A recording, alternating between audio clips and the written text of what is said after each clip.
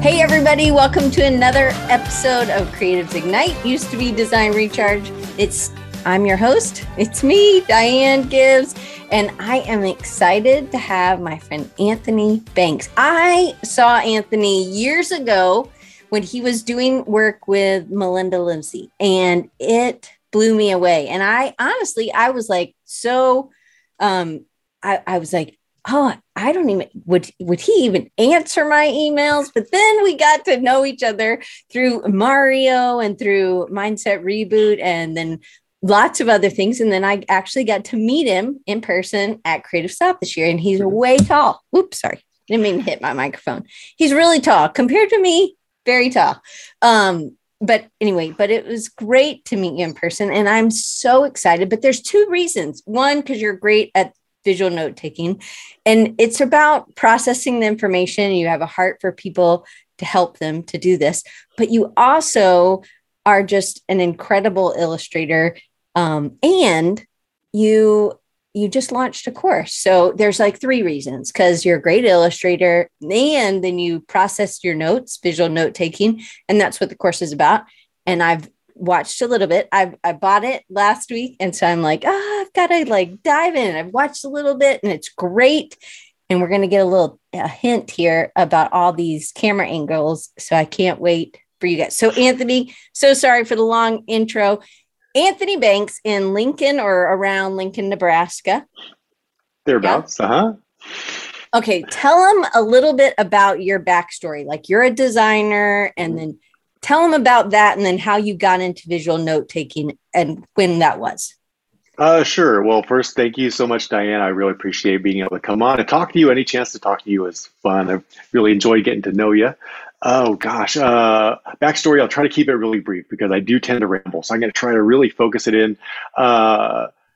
In school, I talked about high school, not really good or interested in anything else besides drawing. So it's sort of like created my path because I didn't have any other options. Always drawing, but it was not very focused. Like I was creative and I liked a lot of creative things, but I wasn't really hyper focused in one way. So I spent a whole lot of time just sort of meandering around. I learned some animation. That's what I went to like a community college to learn. Meanwhile, refining my drawing ability. And what's interesting is like right now I'm a designer, but at the time I had no interest in design once I figured out that a lot of designers don't draw. And for me, like drawing was like this really important thing. And to hear that there was this discipline when nobody drew, I was like, eh. But then over time, as I tried to design and I realized, ooh, not only is this really interesting, but it's really fun and I enjoy it. And you don't have to draw to do it. I just happen to draw and do that. So that's how I came up. I would not recommend anyone follow my career path as far as like getting to where I am today. But I did work my way up from the bottom rung of production art in Corel Draw. So yeah, I mean, just sort of like a weird creative career. I was a artist assistant for a comic book artist for a while. That was when I was trying to figure out, do I want to do that? That was an opportunity to figure out I do not want to do that. In California or in Nebraska, were you? In New Jersey, which is a whole other story because I did move around a lot during like the whole process. I was in California, New Mexico, New Jersey. Now I'm in Nebraska, just sort of like going different places and learning different things. And already I'm starting to like lose track of like where I was going with it. But all that to say, through working my way up from production art into design and slowly developing those skills to the point where I was like a designer in a place. And then I read the book Rework by Jason Fried and David Hanmeyer Hansen, which features some illustrations from the amazing Mike Rohde. Is that how it's pronounced? Mike Rohde, uh-huh. So I was just blown away by these really simple illustrations that he did at the beginning of each one of these chapters. I mean, you could tell they were made with a Sharpie.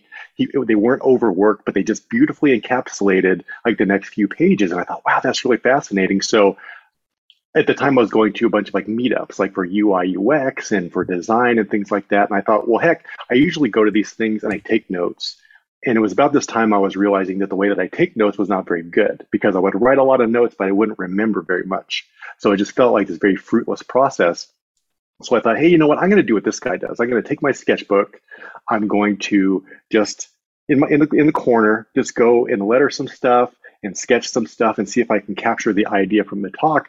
And it was amazing. So like from that day, I've been hooked on So how visual long note. ago was that? That's been about 7, 8 years ago. It's quite Okay, a so while. but you also have practiced this. Like you would watch TED Talks, or you would when you would learn something, you were, watching a video on YouTube or something. That was like a way that you practiced it. It wasn't like you just did it when you went to conferences, or you just did it when you went to these meetups, right?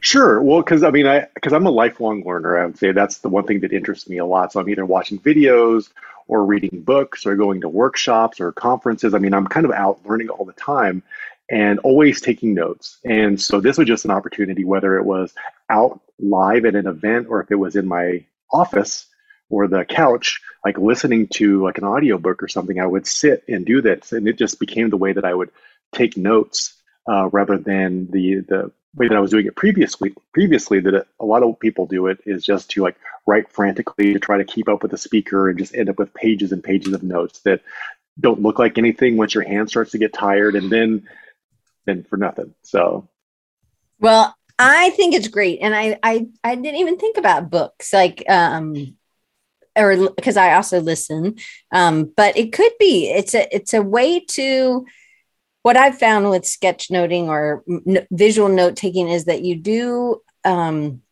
retain the information and that's one of the things that they prove any notes. But if you're just trying to write every word, that's dictation. That's mhm. not note taking, right? It's that's not something that's going to help you retain the information. So if you had known this as a kid, do you think that high school would have been as difficult? And I'm assuming high school was difficult. Maybe it wasn't difficult. Well, I think it probably would have been easier because the thing that I enjoy about like the sketch noting, the visual note taking, is that it's like play. Like you get the sketch, you get the letter, you're listening for the information, but it's adding some element of play to it. Because if the entire process, if the information is kind of stale and you're not super interested in it, the process that you have of like writing it down and documenting it is kind of mundane and boring, then there's all these obstacles, especially if you have like a brain that like needs some shiny object to like latch onto it and make it interesting. So now like just the act of visual note taking is enough play that it almost doesn't matter what the material is because you have this thing that makes it all fun, which is what eventually led me to start doing this for other people because I would learn what they were interested in or what the people they work with were interested in and translate that into illustrations or visual notes. But it was an opportunity to learn their stuff. But I mean, the stuff that they were working on could be totally boring left to its own devices. It could be about Like dentist. biochemistry, like a It could be dentist. I about mean, dentists. yeah, I mean anything. But if you're then sketching and making cool letters and like trying to tell interesting little stories and illustration, then it really makes anything fun. I've yet to find something that cannot be made fun with visual note taking. So that would have helped. And so that's one of the reasons that you made the course, which we're going to get Hmm. into in a second. So, how long do you think it took? So you went to that um, creative mornings or the meetup. I don't Hmm. remember if it was creative mornings. And how long did it take before? Was it that one visit that you um, was that the first time you tried it from the Mike Rohde? You'd learned about it with rework. Hmm. Was that the first time you tried it? Yes, that was the first time I tried it, and what made it easy to do is that there were no stakes. Like I was going to go here, I was going to bring my sketchbook, I was going to do these things. This wasn't for anybody else but for me, and Mm. it was not like I had people looking over my shoulder as I was doing it. So it was a chance to go out and to test this out without any repercussions. And what happened was, as I was doing this thing, and I don't have. I was looking for that example, but when I look back on it, it's like, ooh, it looks like your first attempt at anything. It's like, yikes. But of course, I'm also like most creative people, like hypercritical of my own stuff. So I did this thing, and for the people in the room who were there, like, because it did catch somebody's eye, and then they started sharing it, was that it was such a unique way of interpreting that information that they hadn't seen before. So it almost didn't matter that it was kind of like clunky. They just thought it was so neat because for them, especially because they're like UI UX designers and they're used to looking at very different things, and to see their ideas in this new format, they're like, whoa, it was amazing. So I did get a ton of positive feedback on it. And we get the positive feedback, then it just makes it easier to do it the next time and the next time. Okay, so then do you remember when the next time you decided to implement that note taking process? Like, was it Uh, another live event, or did you go to like the next time you were watching YouTube or listening to a book? It was probably a live event, and I think at this time I was just really active in going to events. There were a lot of speakers and meetups and things in my town, and I think that was just the way that I would like get out of the house to go do Hmm, something because I wanted to learn. It was an excuse to go out amongst people, and so I did it probably under what some people might think are like the most challenging circumstances, which is a live event where there is no pause button, there is no yeah. you can't stop reading. So like the information comes and it goes. And if you caught it, great. If you didn't catch it, well, that's too bad. But at the same time, that was also kind of freeing because then I could just go and I wasn't too hung up on, ooh, did I make sure that I get everything? And it's Hmm. like, no, just do it, learn from that time and maybe take your learnings and apply it the next time that you do it. But I wasn't like I said, because it wasn't for anyone else, but for myself. And it wasn't like the information at the Right. time I was receiving was critical. It wasn't like a client thing where I'm sitting in a meeting and I need to get everything else, which I would say now down the road, I can do it. I can do that. Like I can listen to stuff to where it is critical, that I get all the stuff. But as far as like the first steps, it's really nice when it's just like trial and error and to learn by doing. It's just play. It was Just there play. was no Yeah. stakes. You were just playing. And I think that it's hard to come, and Paul and I were talking about, we're texting back and forth about this today, that it's hard. I'm finding it hard to, if I wanted to draw or do a piece of art, I have so much, because in design, I'm a professional. I've been a professional for over 25 years. So my expectations are really high. My vision for what I want it to look like is high. And I really have a hard time playing or giving myself the freedom to just like make a mess or to do something. So it's really nice. I like that the stakes are low. And I do think that there's something about accountability. So maybe with the live event, there's still a little bit like the people around you may have seen it and you needed the encouragement. I need the encouragement. So I might share something that I do with a few people. Not that I think it's groundbreaking, right? Again, I understand, but it's also, um, it's important to like take a picture of progress. I know Van's here. She takes pictures of like things that she's doing as she's making it. When you were, so was this becoming like a weekly activity that you would do, or when did you start bringing it into stuff at work? Oh, Like how you took notes at work for either something you were learning or something like a client thing? well, it was probably not too long after. Like I was going to probably two events a week. So let's say that at first I was maybe doing it a couple times a week, but I was enjoying the process. So anytime I was learning, I was using this to make my notes. And I'll never forget though the first time that I use it in a work environment. I had just started this job as a new designer. The team was going to Connecticut to some sort of like group training, and I had just met my boss, so she barely knew me. And I told her, "Hey, we're going into like this 2 day intensive training thing. I take notes this certain way. I'm not going to be looking at the speaker. I'm going to be looking down. I'm going to be sketching and doing all kinds of things that maybe you haven't seen before. I just want you to know that I am paying attention and I am taking notes, but just a heads up because I didn't know how it would be interpreted." Right. And That's that's a exactly, great, yeah. that was really smart though, because she could have been like, what is this guy? He's not even paying attention. Right. Mhm.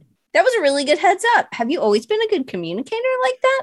Well, I think working with clients has helped me. It's a skill that I developed, right? So what I found is that the more heads up you can give somebody, then when they see something that might be unexpected, they already anticipate it, and they know that that's the way it's supposed to be. I think it's when you surprise people that you open up the door to, like, knee jerk reactions, like, oh my gosh, what is it doing? It's like, no, this is going to happen. You're probably going to feel this way about it, but I just want you to know that X, Y, and Z is all taken care of. So you just address their concerns up front, and then they're just way more receptive. So it worked in this case. It works with, like, my client work whenever I talk about the process, because anytime you can anticipate when there's usually some kind of friction or confusion or something, then they just feel much more at ease having been given a heads up.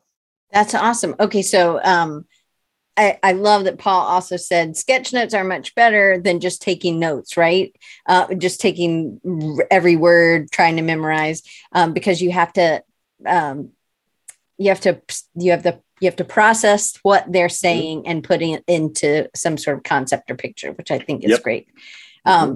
And Paul said, great comment on communication, Anthony. Okay, so how when you went to that conference or the training in Connecticut with your boss, did she was she like, Anthony, I want to see those notes? Yeah, well, because what was so interesting is, like, this is my first time meeting all these people. I'm sort of the weirdo who's, like, looking down with a giant sketchbook in my Sharpies, just like writing and listening.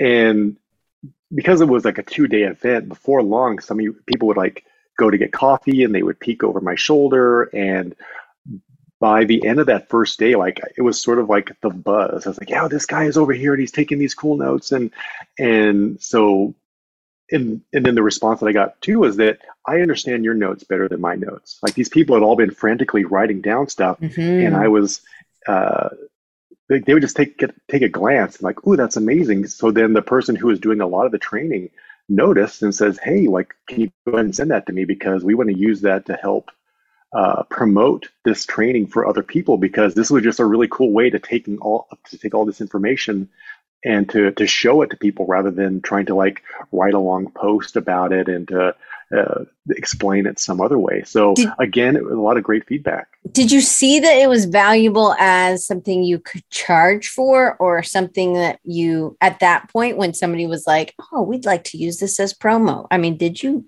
get a Uh, fee for that one?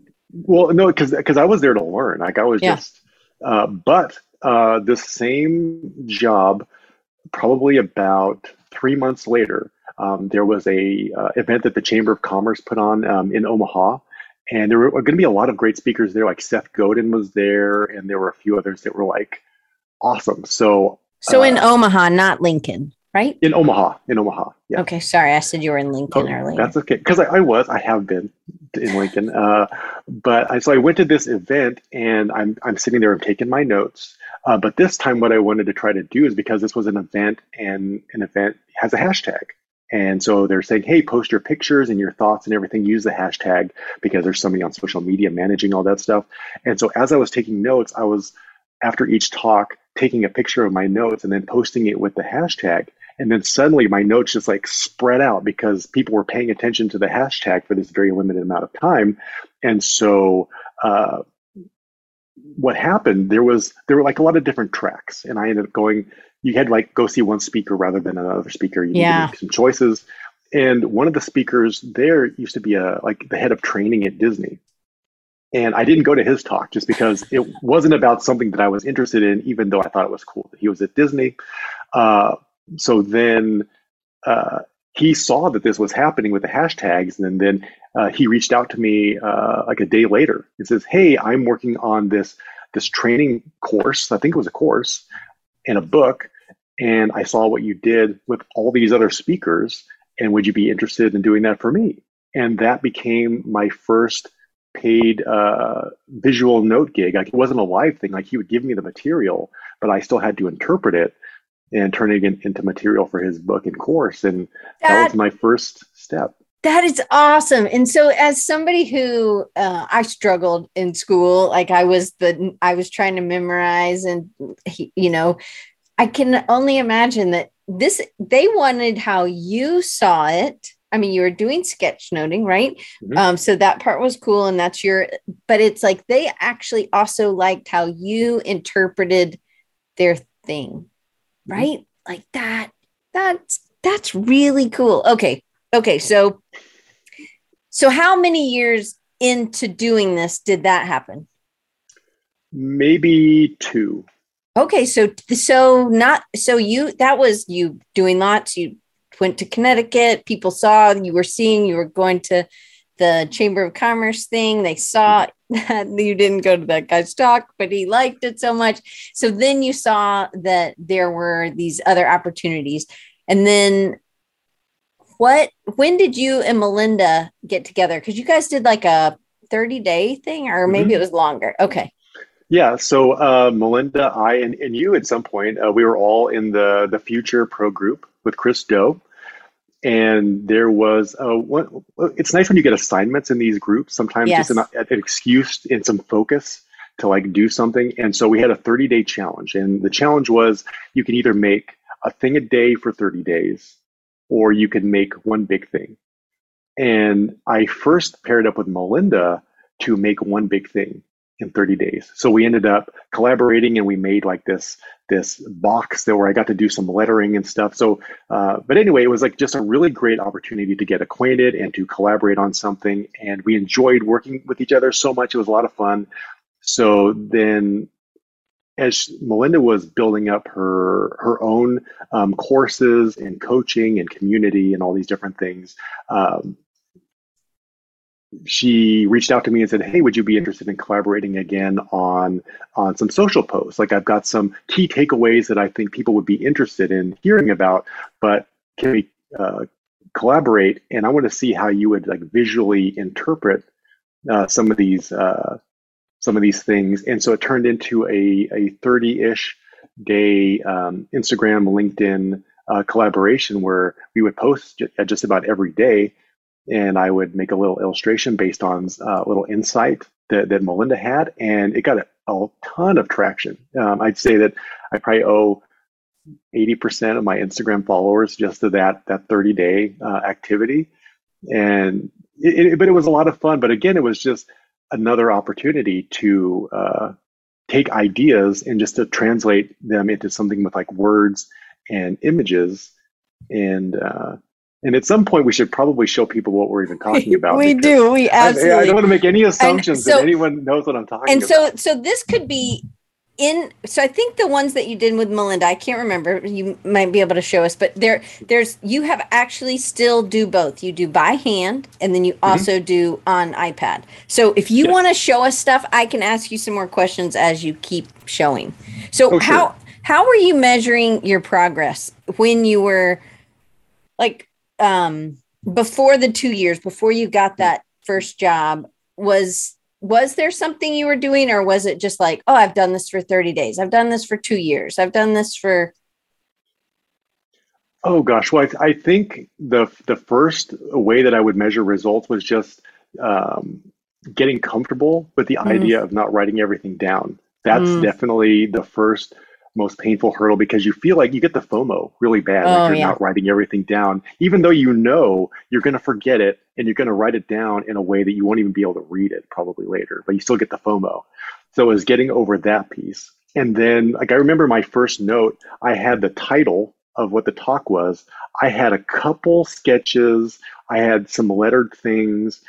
It was kind of just floating in the middle of the page. So basically, I hadn't been able to record a lot Mm. in the time, but there were no repercussions, so it was fine. But then as I started progressing, I was able to sketch more, write more, fill the page more in a more meaningful way. Because again, like it's that design background and the illustration where you're thinking about like page layout and stuff. So I could kind of anticipate the speaker a bit and I could start to organize information on the page so that by the end of the talk, I had like a full page of information. And it just sort of like worked out exactly right. And sometimes you would make mistakes, but I was like, oh, no big deal. But it was just being able to write more and more, or like, not, I don't want to say more and more as in a lot, but I was able to document more of what I wanted to document in as much depth as I wanted to document it. I had more time to refine some of the sketches because that's the illustration piece. Like to sketch isn't necessarily like a drawing exercise. Like you don't have to be like an artiste to do it, but you're just trying to like translate ideas onto paper into simple sketches. But I was able to then like make those nicer so that by the end of this, it could be like a 30-minute talk or an hour talk or whatever. I had something that was basically ready to go. And if I wanted to refine it later on, like in Photoshop or something, fine, but I didn't have to because it was basically all good to go. But before you did the next one, or before you went to the next meetup or something, you were looking at it and being like, oh, I see that it's just floating. Next time I'm going to try this. So you were seeing where you can improve or where it Hmm. didn't, where it fell short. And then you were the next time you were trying something else. So I love that. Okay. Hmm. Show us. And how do you prefer to work, paper or digital, or how do you decide which medium goes what way? Oh, so I mean, I love both, and I love them both for very different reasons. I love pen and paper because of the constraints. Like if I make a mistake in pen, then I've made a mistake in pen, and I have to move on. Like there's no undo. There's no yeah. You just have to like keep going and embrace your mistakes. Mhm. Uh, and But uh, this is this is maybe digital. last, yeah, and but this is maybe last year at Mindset Reboot, maybe.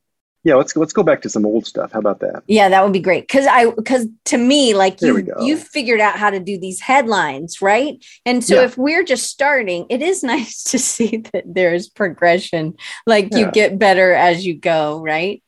yeah. So yeah, these are like some of the early examples, and you can tell there's a whole lot of lettering, a little bit less sketching. But I'm learning ways to play with the layout and how to organize the page, and how to anticipate the speaker a little bit. Which so Hmm. part of the like the whole visual note taking process, especially for like doing it live, is being able to anticipate the speaker, so that you can like maybe plan the layout of your page. You can listen for fluff. Like fluff is that stuff. Like Mm. it's either like jokes to kind of like get the audience in a good mood, or it's information that's not relevant to you, or all these different things. Because if you once you learn to start listening to cut out the fluff, then you have so much more flexibility and Yeah. liberty to do stuff. But it's like learning that skill to to be able to listen for that, and to sometimes borrow some of the visuals and the metaphors that the speaker just gives you. Because sometimes they'll use metaphors. It's like, hey, great, I don't have to think of my own. Wait, You've already given me a beautiful one, go huh? back for a second. So you went from vertical to now Hmm. horizontal. Yep. So when when was that, or was that like, oh, I just do that when for the output, because like the one before was aim 7 with Eric, and so Hmm. he probably was like, I'm going to use this in Instagram or something, and he needed a vertical or a story or something, Hmm. right? And so Yep. then when do you tend to work vertically? I didn't even ask you that on the sheet of paper, but like, Oh, how do you determine when to do vertically or when to do horizontally? well, I mean, we're entering the vertical era now. That's where we are. So when I first started, it was like 1920 by 1080 HD.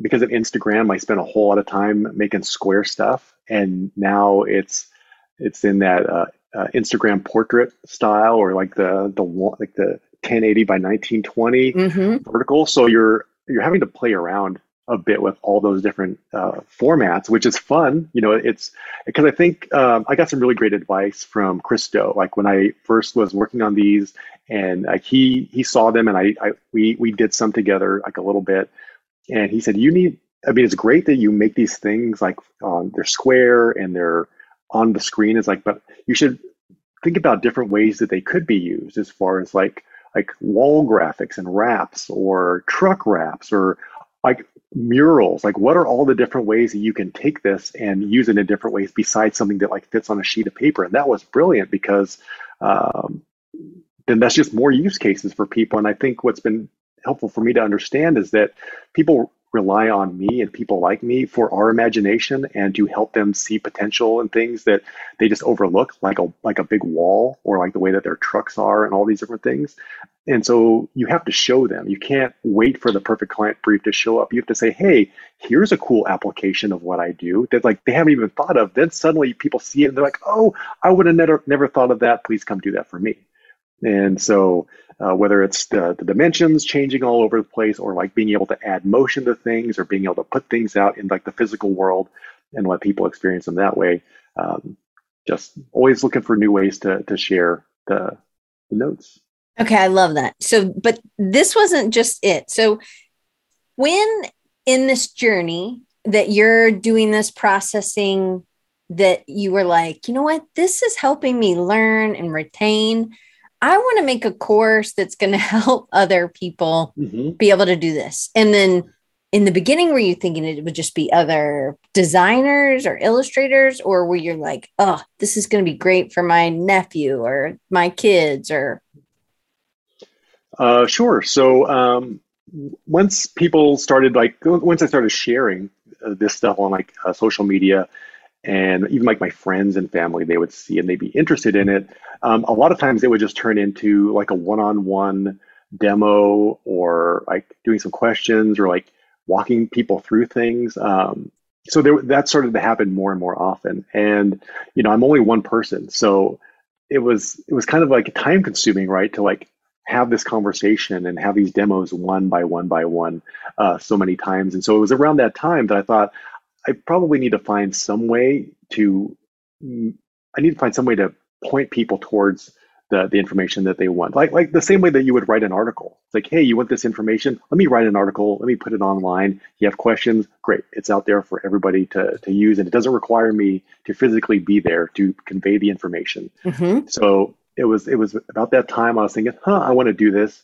And that was about 3 years ago, which is embarrassing that I was thinking about having this idea 3 years ago. Why? Why would And that be embarrassing? That's great that you had well, it. well, it's In- it's great that I had the idea 3 years ago, but why is it now 3 years later and I've only just launched the course? I think But but that's now the you thing have that, a story of overcoming, right? That you yes. didn't. So that is the great part of that it took you 3 years. And now Hmm. you can tell this story so that somebody else doesn't have this same three Yep. year thing. So, but you've overcome because so it doesn't matter how long it took. I really don't think. I think that's great. It shouldn't be embarrassing. Like, oh my gosh, took me 3 years to hike the Grand Canyon. Like nobody would be like, "Oh, why couldn't you do it in 2 days?" Right? They would be like, "Oh my gosh, that's great!" Like, Mhm. right? There's always things that we're going through. This is true. And you're right. I mean, it was a big accomplishment for me just to be able to do it and to like force myself to sit down and do it because like a lot of personal projects, it was nobody else's priority but mine. There was no deadlines. There was nobody else holding me accountable, which is probably a big reason why it didn't happen for a long time. And whether it was like a family stuff or work stuff or freelance stuff, I mean, it was so far down the chain of things that I would like opt to do. Because it was new, it was uncomfortable, and Oh, making myself do something uncomfortable was not very appealing. Like I would rather do just about anything else besides something that makes me uncomfortable, or at least But that's where you grow, and that's where you can make great things happen. But it took me a long time to get there. yeah, you got to sit in that. You got Yeah. to go to it regularly. So it could be that you were like, you had a really good learning curve for doing the sketchnoting and you got really good pretty quickly. And then you had a lot of success. And then this is like, oh, this is going to take longer and this is Hmm. harder. And it, oh, it just feels it is so for me it's really encouraging because I this is exactly what I need to hear, so I'm really glad it took you 3 years because whatever you are going to whatever it happened that you were able to figure out some ways. Now the next time you want to do something you have these things in place, so I'm going to ask you some of Hmm. these. Um so in creating a course, and if you have something else you want to share, just tell me and we can go back to your other screen and do Hmm. whatever. But when you were brainstorming about like, oh, like so you people were coming to you and were doing these like one-off tutorials, were you like, okay, that's what I'm going to cover? Or did you think, oh, I'm going to cover this and this and this and this, and then you would have another idea? And like, what was the brainstorming and how did you decide the scope for this course? Because I know really it could be like, this is course one, and then this is course two. Or you could say, okay, well, I'm going to cover this in this Mhm. course. How did you decide? Well, the I guess the first thing was is I just did a big brain dump, like onto like a Google Doc. What is everything I know and have learned about this? And then once it's all that, it's like on the page. Then it's like trying to like shove it into different piles where it's sort of this is related to this, this is related to this. So then I just had piles of information or like lists. This Mm-hmm. is about hand lettering. This is about active listening. This is about sketching. Here's about the mindset of visual note taking. Like all these different things. Here's the materials. Just kind of taking it, put it all in its respective buckets. Then figuring out like what kind of course I wanted to make. So you have to answer certain questions like who is this for? uh, what do they care about? What are their challenges? What kind of transformation would they want to achieve? What kind of help transformation can you help them achieve? And it starts to add useful constraints because then it's suddenly not a thing that's for everybody that talks about everything. It's like, no, we start to narrow it down. You had asked earlier, like, who did I think this course was for? And um, it was really aimed at people like myself who identify as lifelong learners who have struggled with things like retention, Mm, and taking the information that you spend a lot of I spend a lot of money on information. It's either going to yeah. courses, workshops, books, training. I mean, you spend a lot of money with the hope that then helps you achieve the transformation that you want to achieve. But then if the way that we learn is not as great, not so great, then we just don't really get the full benefit of that information. So it was really aimed at people who identify as lifelong learners. They're not super satisfied with the way that they what they currently learn and the way that they currently take notes, and they want to be able to improve stuff like retention, whether that's for the short term or the long term. That's the big difference here, and to be able to then use that information to do something else, but just to fundamentally change the way that they learn. And now, because it includes things like sketching and hand lettering, it does appeal more to people who are interested in these things, or they're less intimidated by these things. Like the skills that I teach, or at least in this beginning course, it's designed in such a way where you don't have to be an artist or a designer. I mean, it's not an art class or a design class. There's elements of that, but when I look at what my children, like my young school age children, are drawing with colored pencils and crayons, they have achieved the level of drawing ability you need to use visual note taking. But I do understand that the people who are most attracted to the idea of like sketching and hand lettering to learn stuff are designers, artists, just because it's fun. It's way more Yeah. fun. Okay, so all right, so you did a brain dump, you put into piles, then how did you decide which pile you were going to do for this course? So what I did, because I mean there were things in these piles that could be courses on their own, but I realized that after looking at everything, and I didn't want to create a 47-hour course built of like 100 modules that would take me 6 years to make. It's like I can barely get the one done, so let's just try to keep it simple. So what I thought about was making like a visual note taking survival kit. Basically, like if you were in a desert island and you needed just enough visual notes to survive until help came, what are the skills that you would need?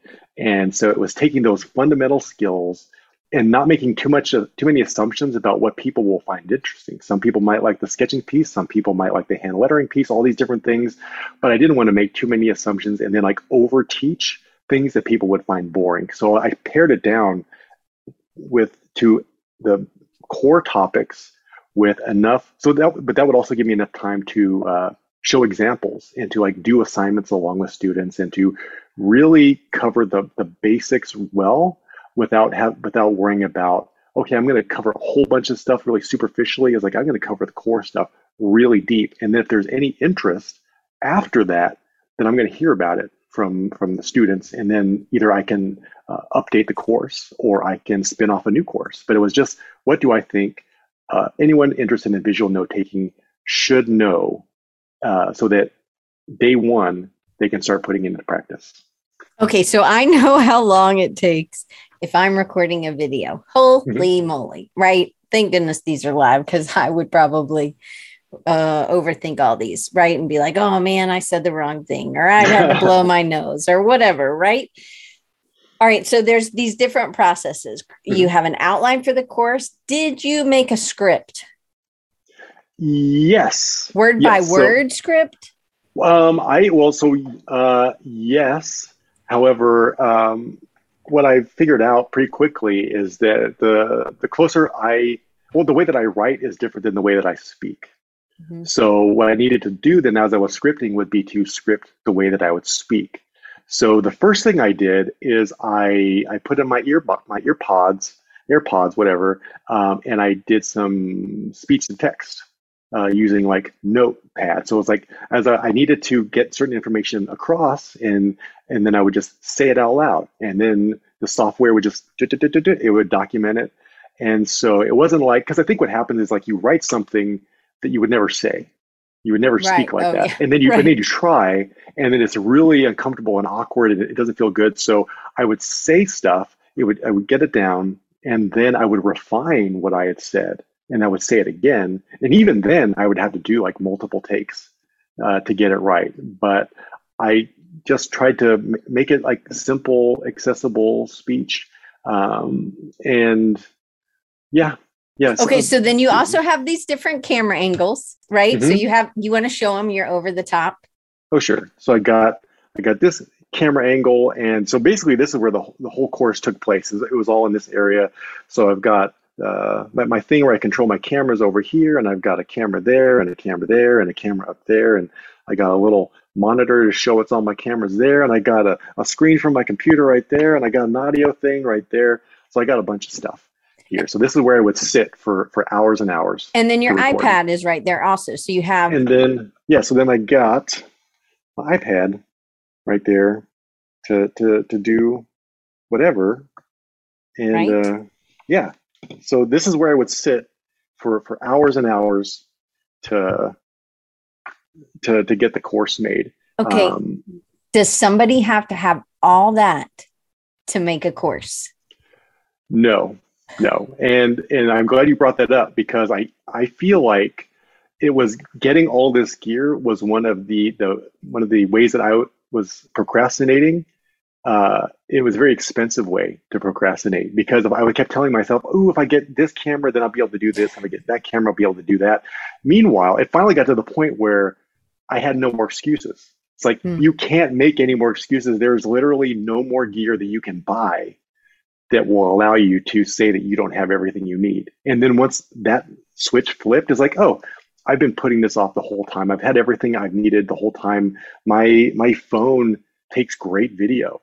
Uh, the AirPods, the audio was fine enough. So it was just kind of getting over that piece, and but then just realizing that it was never the gear, it was you this whole time, and now you stop spending money. Just shoot the course. Okay, so Mario calls that. Me and you both have worked with Mario, so I know he calls that prep procrastination. Have you ever heard him talk about that?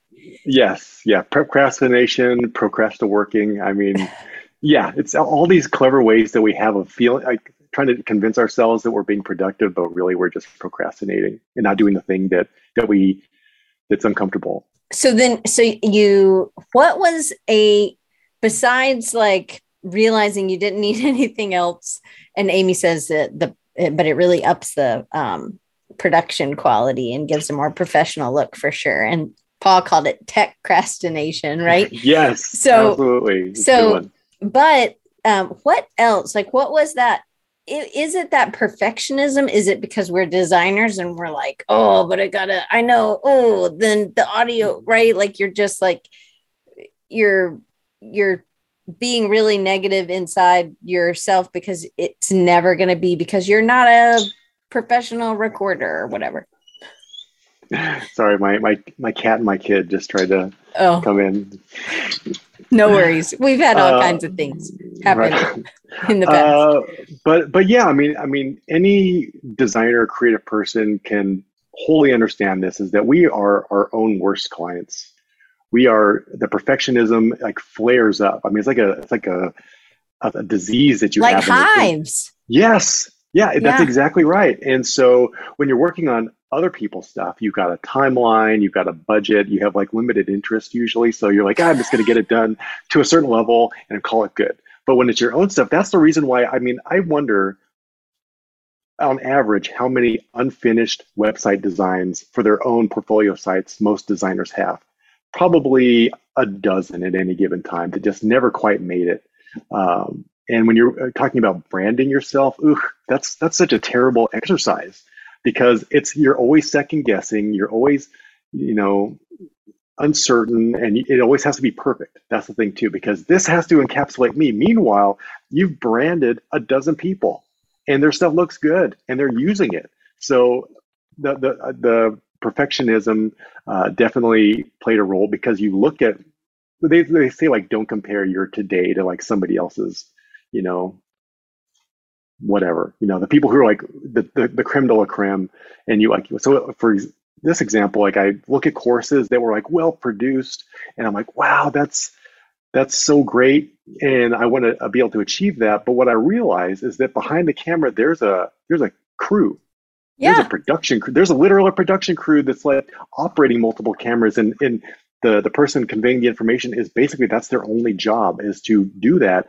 So it was, setting unrealistic expectations and the perfectionism, and so it just makes everything take forever and it's painful. So what But helped you get over some of that? Was it accountability or was it just like you started doing something else when you got in that hole that you moved your body or what? Was there anything, any tips? well, that's an easy one. So I started working with Mario Kizada about a year ago for coaching, because I realized that there were so many of these things that I wanted to do, but there was some obstacle that was in the way of like me doing it.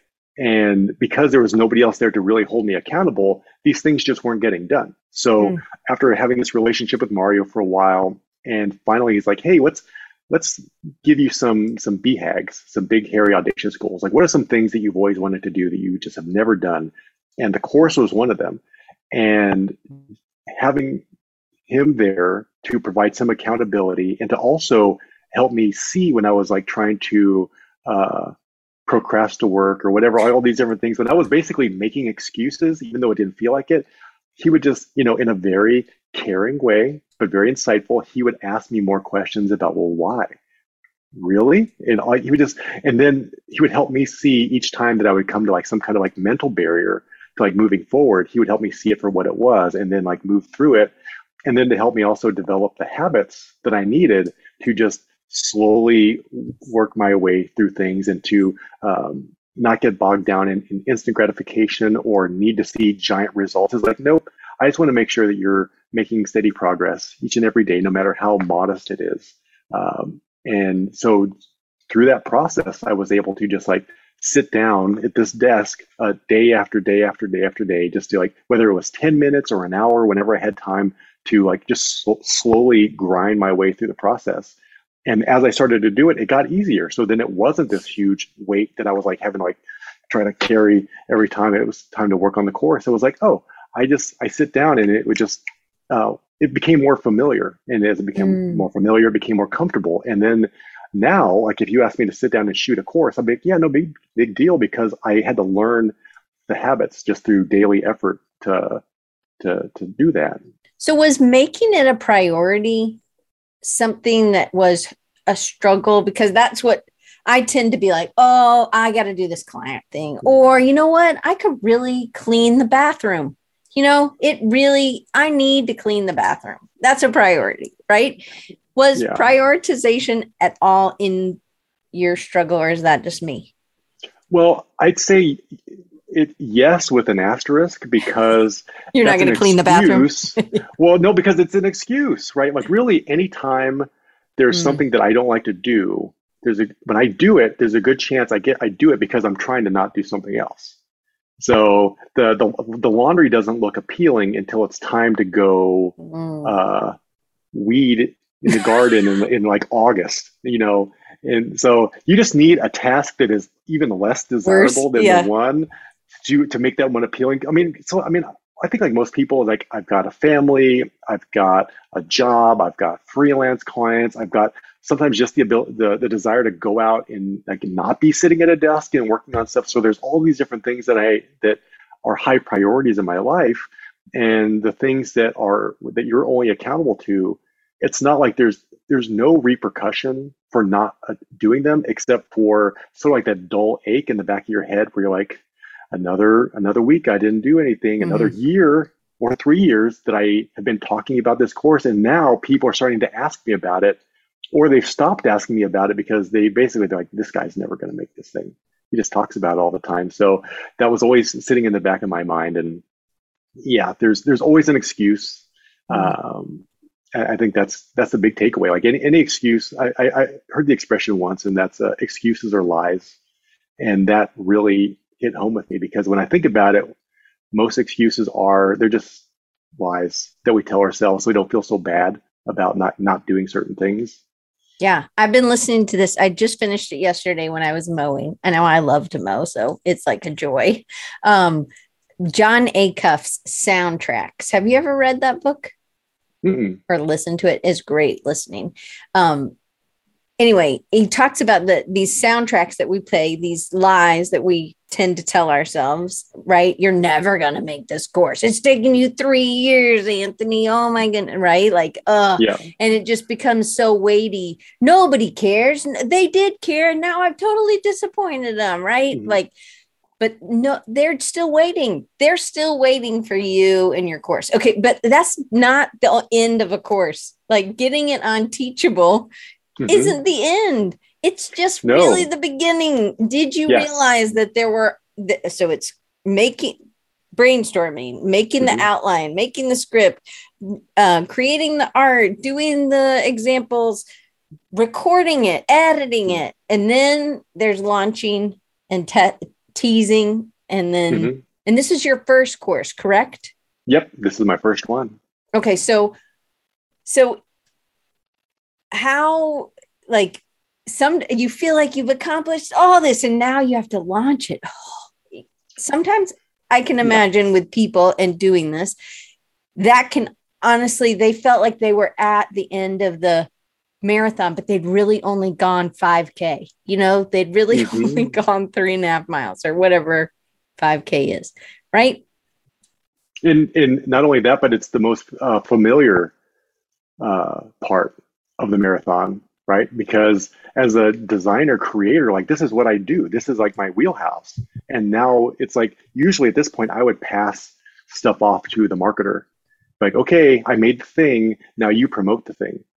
And so but I don't get to do that this time. It's like, hey, also have to market it and promote it, and I don't get to hand it off, which is, in it's sort of a relief, right? When you work on something, get to hand it off and move on to other things. It's like, nope, it just started. Now you finally have a product to go out there and talk about.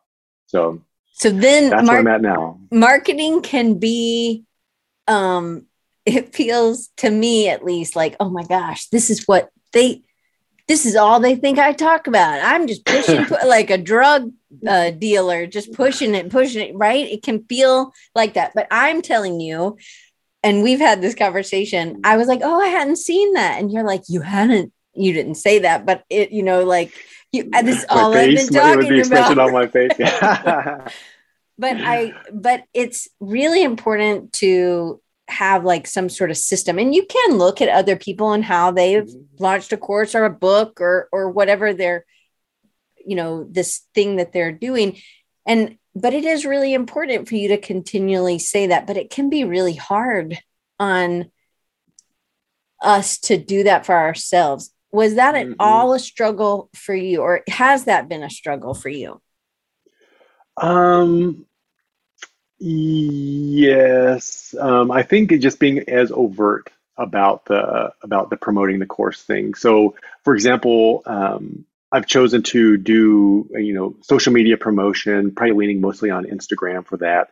And what I've started doing is like in my posts, I put like a little blurb in there about the course. However, after talking to you and like hearing your surprise that I even had a course, it's like, well, duh, Instagram is a visual medium. So unless I'm showing somebody something about the course and like talking about the course, the chances that they're going to make their way down into like the third paragraph of my description.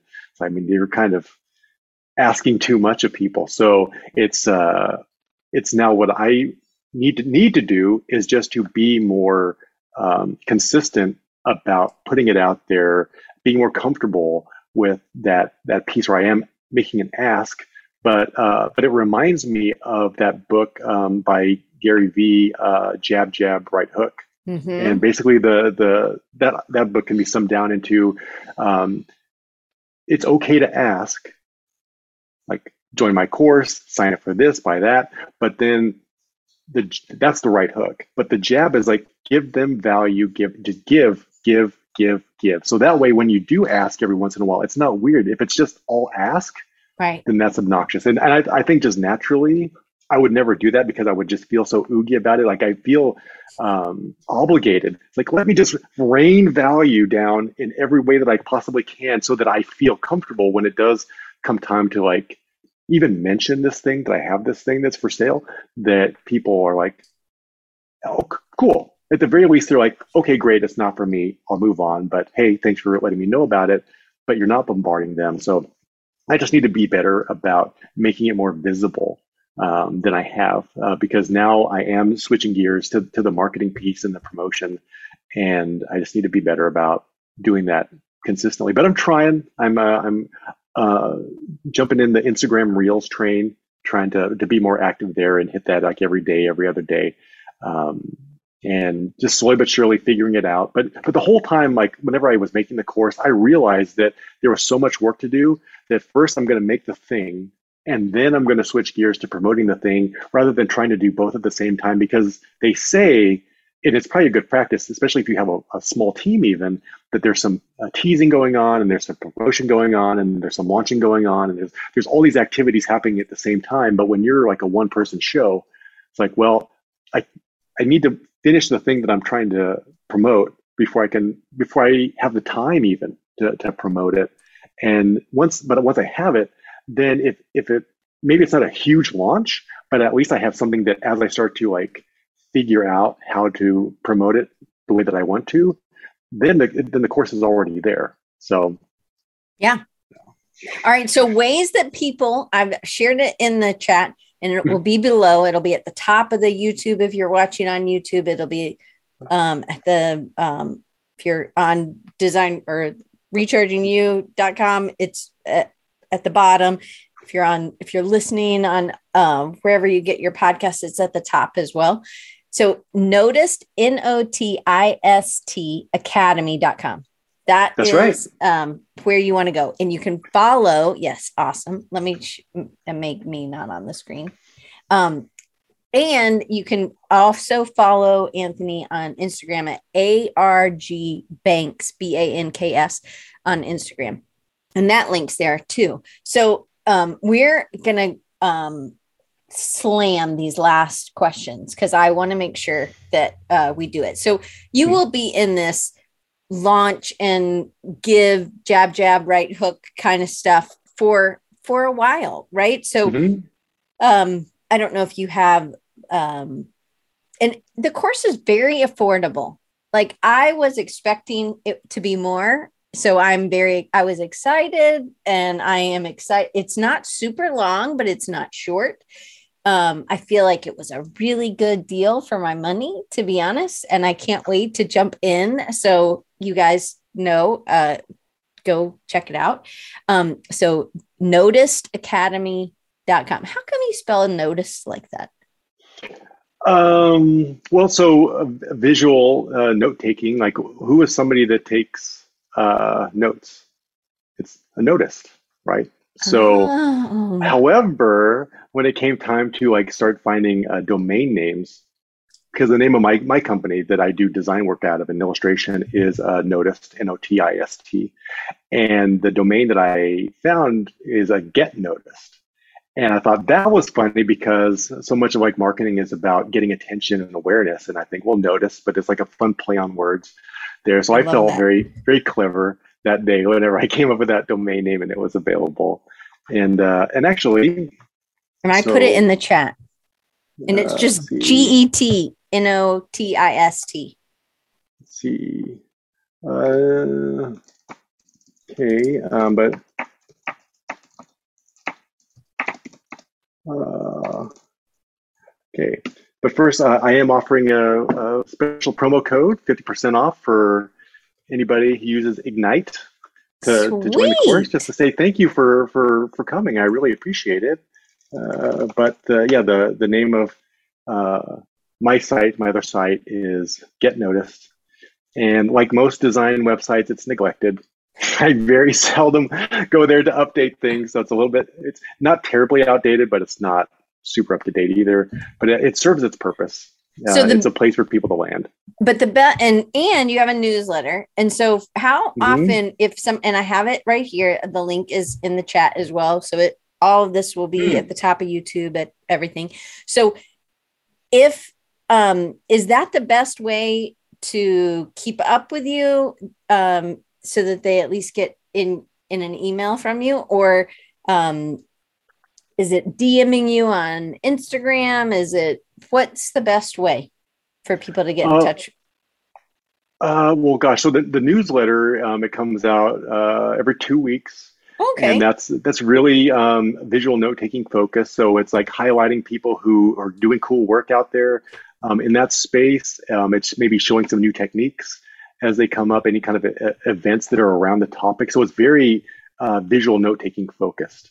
And of course, always happy to get responses there, but like Instagram is where I live. So if anyone has any questions about anything really, Instagram is the best place to reach me at ARG Banks.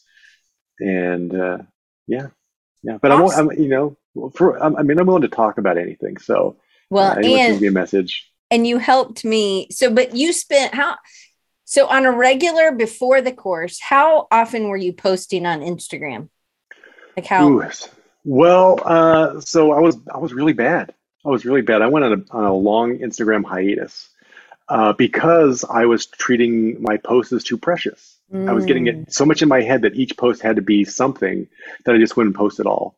But then now that I've started to like switch gears and focus more on reels and post more often, now suddenly each post, uh, it's not that it's any worse, it's just less precious to me. And if I launch something or if I post something and nobody responds or engages or whatever, used to be like that would be like, ugh, I did this thing and I poured my heart and soul into it. Nobody cares. It's like, oh, I'm gonna go crawl away and not get on Instagram for a week or so. But now it's like, I posted it and nobody responded. It's like, well, I learned something that maybe this doesn't appeal to people. So great. I'm already 5 posts down the road in as many days, and I'm just like learning and posting and just trying to like share more of the process or like play with new tools to post stuff. Like right now, I feel like I'm working on my recipe book and trying to get better at making fun stuff faster and getting it on Instagram. And if it's really nice, then I might save it to my feed also.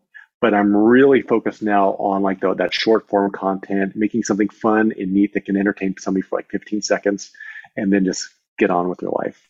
Me I too, love me so included. so there you were talking about when you got good at sketch noting or at visual note taking, the stakes were low. So you have Hmm. continued that. This is the way that you're getting better. And just like you did with the beginning with sketch noting, you were like, oh, I don't really like it's I don't have enough space to write. Or so you're doing the same thing with these reels. Your cat's like, I've got to come in, Dad. Yes, yes. Okay, so let me ask you just a few questions and we'll try to lightning round these.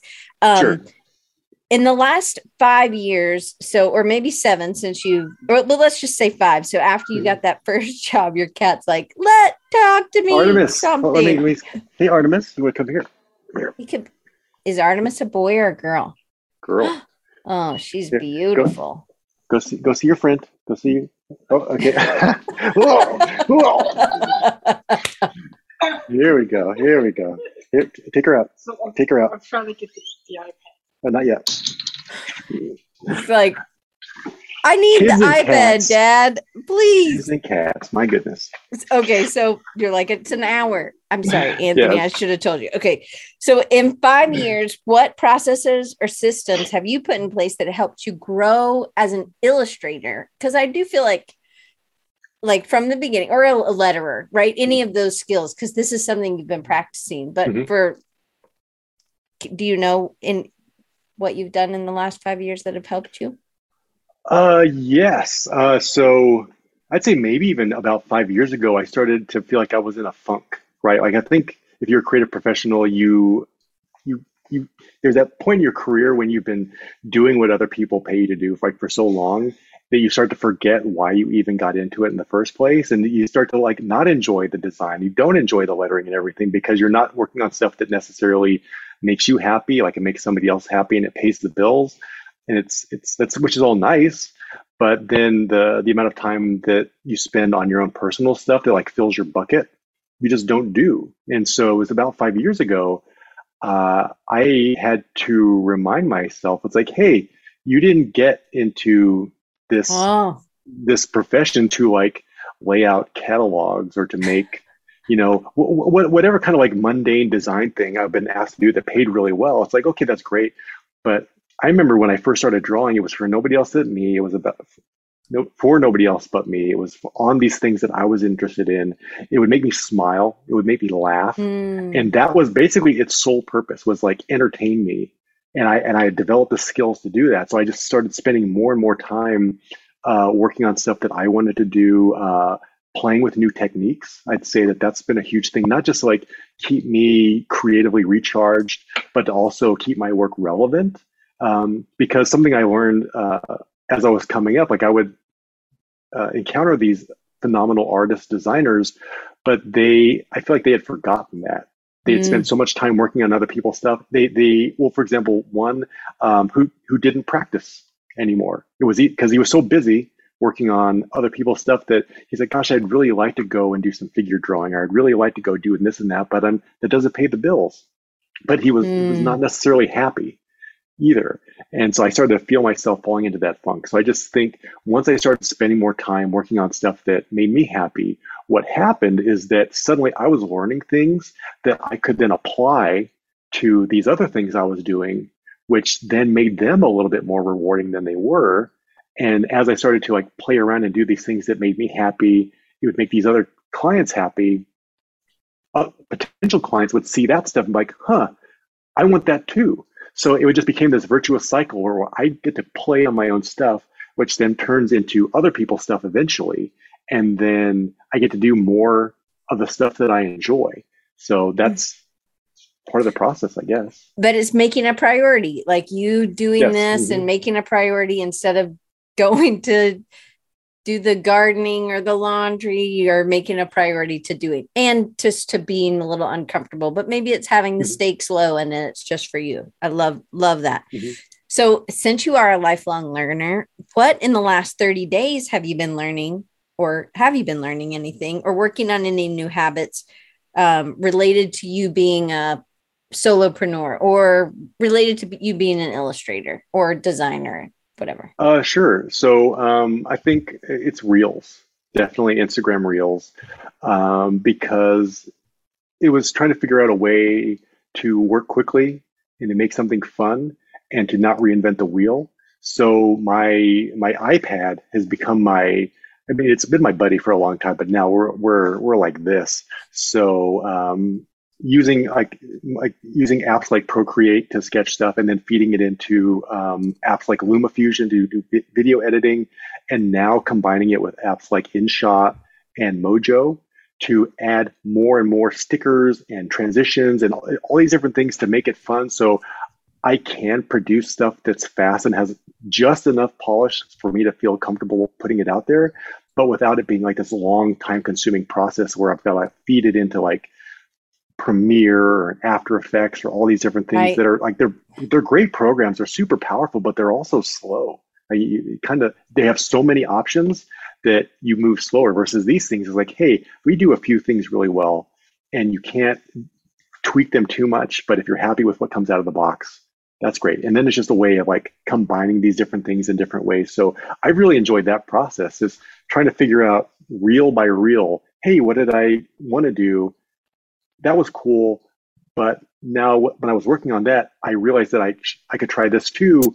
But you know what? I'm going to post that tomorrow and I'm going to do that the next day. So like each time I would make something, I learned something and then I experiment the next day with that. So that's basically what I'm doing right now, just spending a lot of time combining video and illustration and little video graphic things that are pretty that I can do mobily. Like anything that I'm trying to do now is like where I can be at a conference like Creative South or somewhere else and produce stuff and post it and not have to sit down in front of a computer and uh, and make it cool that way. I love that. So it made it faster, fun, stakes were low because this wasn't taking a whole bunch of time. Mhm. Have you found that now? I know like, have you found that this stuff that you've been doing for 7 years now, people, clients for your for your design job, do they see? They're like, oh, we want this. That you're doing more and more of that kind of Anthony's fun stuff for your job. Yes, yes, absolutely. In fact, the job that I have now, that was one of the big draws. Like whenever we first started talking to each other, is they had seen my portfolio. They hadn't seen any of my design stuff really. They just seen my illustrations, and they're like, provided this guy can design his way out of a paper bag, we want to find this person who can do this. And so they're just like they're looking for excuses for me to do it anymore. It's like, hey, make it fun for you. How would you do this in a way that was fun? And I think part of that is just because of over time building up the body of work where I've shown people the potential of it, and now they're like, "Ooh, that's exciting. That makes me want to work with you and feed you stuff," because they feel like they're probably getting the most bang out of their buck when I'm doing these things. Whether it's like recruiting for a new role, like if you go on like let's say for example LinkedIn and you're posting a job posting, what does that normally look like? It's like a stock photo with a kind of a stock description.